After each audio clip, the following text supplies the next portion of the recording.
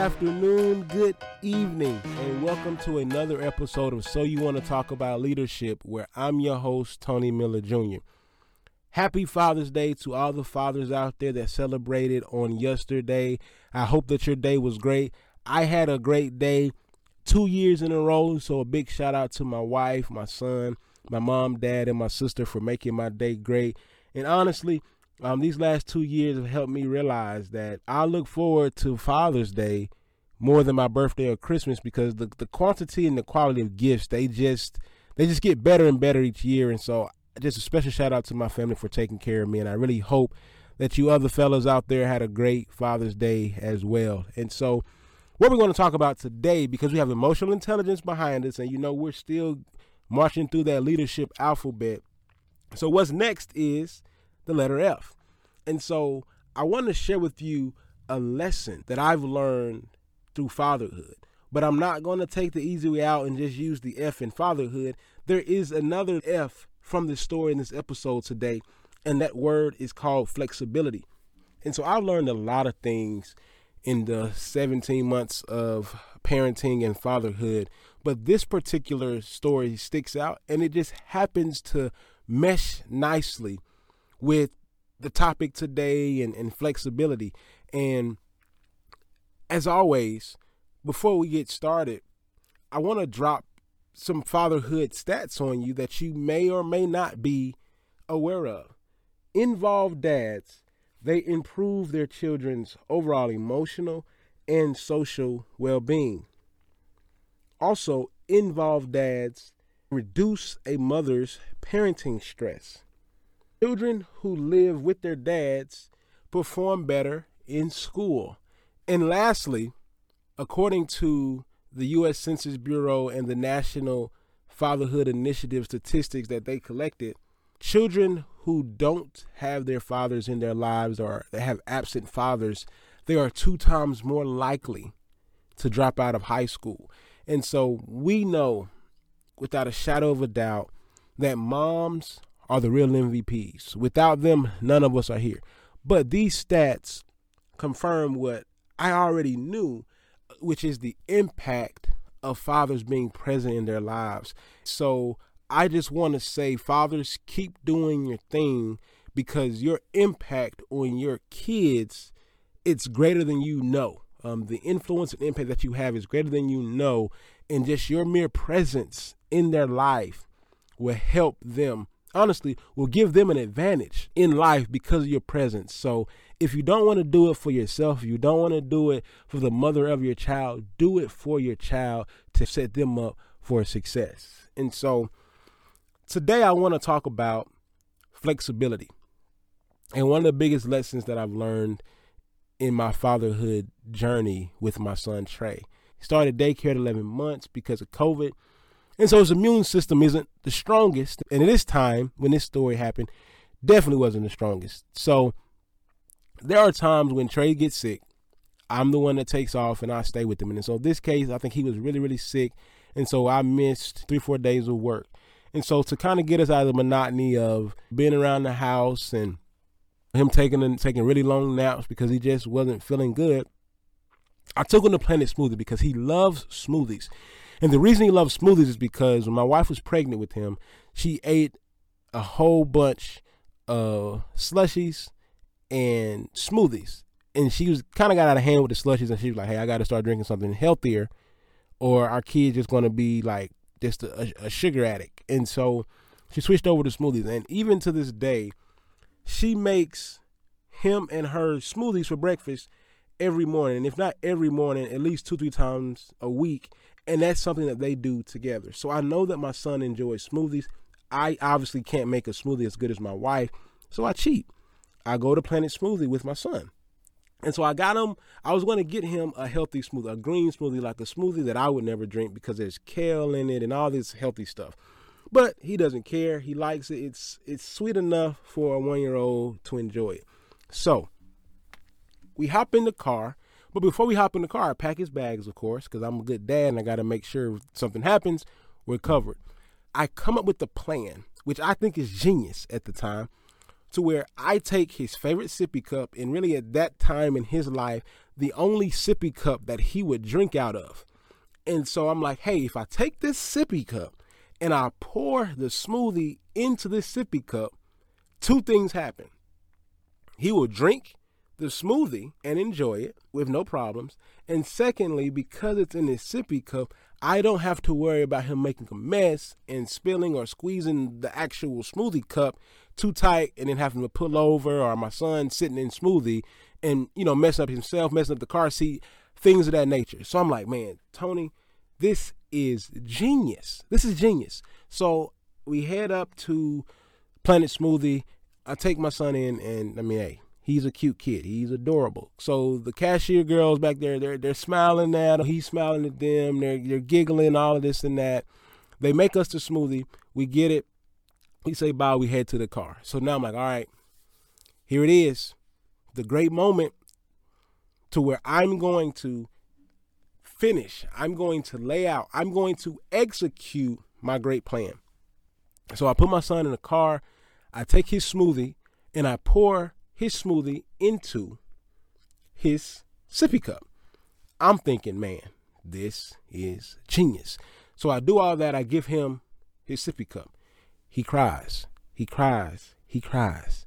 He does not want it. He constantly pushes it away.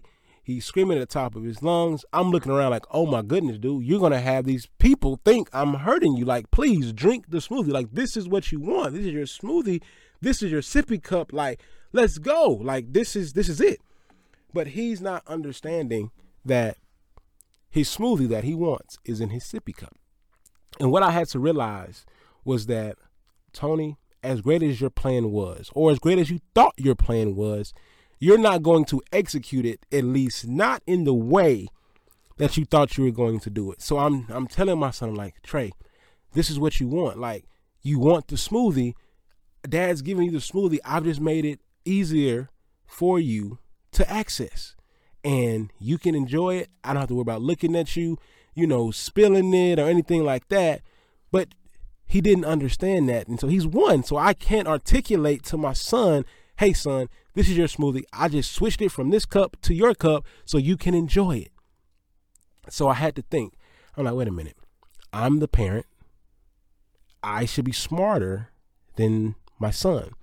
So what can I do? So what I had to do, I got innovative. I got flexible.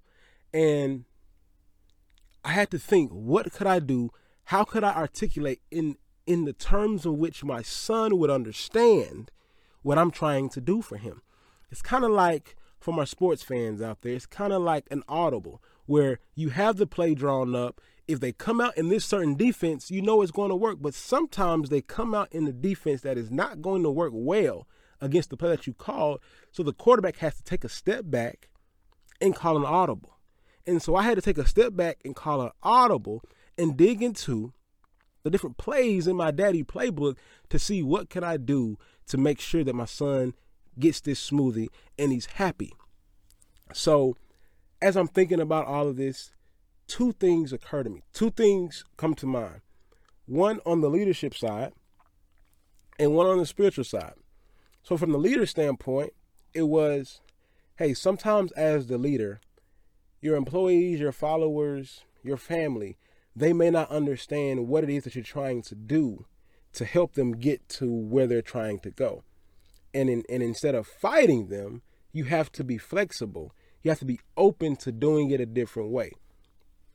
And secondly, from the spiritual side, is that I was like, wow, this is what God does, or this is what we put God through over and over again. Because what I realized is that Trey's association with this sippy cup was really one or two things.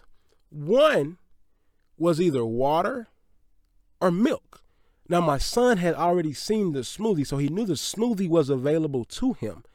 But in his mind, because of the association that he has with his sippy cup, he's like, it's milk and it's water. I don't want milk or water. I want the green smoothie. Now, he's not looking at the color that's in the sippy cup. He's looking at the package of the smoothie.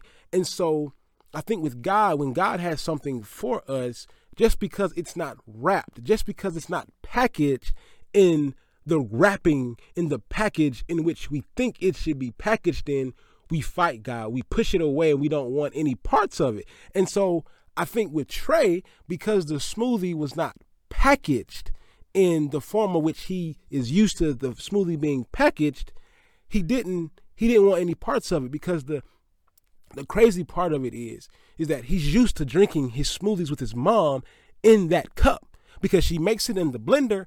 She then pours it in and gives it to him.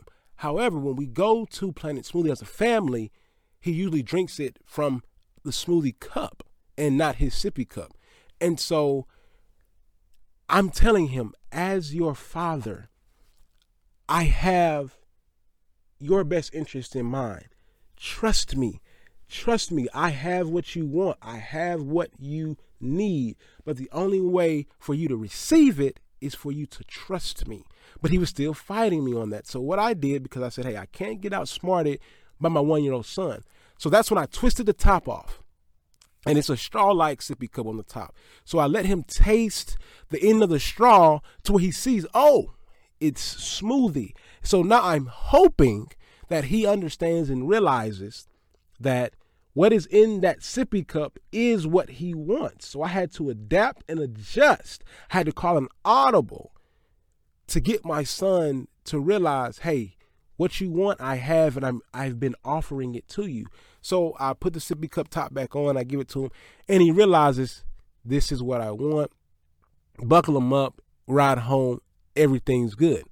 And so I called my wife and I explained to her what happened, and it was funny, but in the moment I could only think about the flexibility that I had to utilize, but also just going back to the message about in life and God, for the believers out there, he has stuff for us.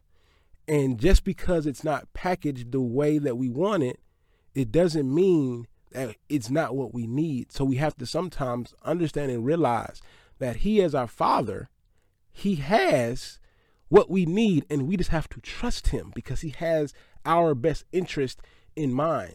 And so as a leader, you may have the best idea. Everything may be going according to plan with the strategic plan that you laid out. But sometimes there are going to be obstacles. There's going to be delays in production. People are going to call in sick. There are going to be issues that you don't see happening to where you're going to have to call an audible at the line. You're going to have to be flexible. You're going to have to get feedback from other people so they can buy into what you're trying to do. And so if you're flexible as a leader, it opens the lines of communication so work can still get done, and we're not sitting there arguing and bickering and complaining and staying stagnant. So in this moment, I couldn't yell at my son and say, hey, man, take the smoothie. I'm giving you the smoothie. You just need to, because he's 1 year old and he doesn't understand that in this sippy cup is the smoothie that I want. So it challenged me to be creative and innovative and flexible in my thinking and dealing with my son. And it also polished my patience, because again, I'm not yelling at a 1-year-old who doesn't understand what's going on. And so I took a step back and I thought about, how can I help my son understand what I have for him is good and it is what he wants. And I think if leaders humbled ourselves enough and took a step back and were open to innovative, creative, and flexible ideas, if we adapted to the situation, to the environment, we could get so many things done. And so that's really it. I want you to challenge yourself when things don't go as planned, no matter how great the plan is. Be flexible, because even though my plan with my son and the smoothie and the sippy cup didn't go how I pictured it, my plan was still executed. It was delayed a little bit, but it was still executed because I was flexible and I wasn't lazy.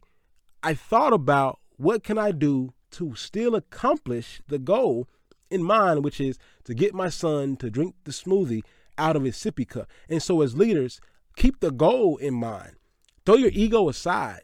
Throw your pride aside. Keep the goal in mind. And just because they don't follow or buy into what you want to do, sometimes your great idea may not be the best idea. So be open to being flexible, adapting, being innovative, and keeping the lines of communication open, because the next time a situation like this happens, you'll be prepared and you'll know, hey, the last time we caught an audible, it worked out. Now, every time it's not going to work out like that, but you cross that bridge when you get there.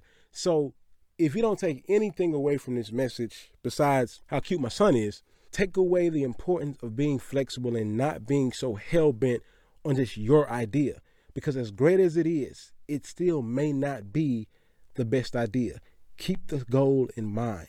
Execute the goal and swallow your pride to just make sure that it gets done.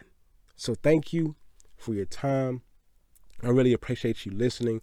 I hope you're able to get a nugget and be able to apply it to your life. Hope you have a great week. And as always, be the leader that your peers need to see.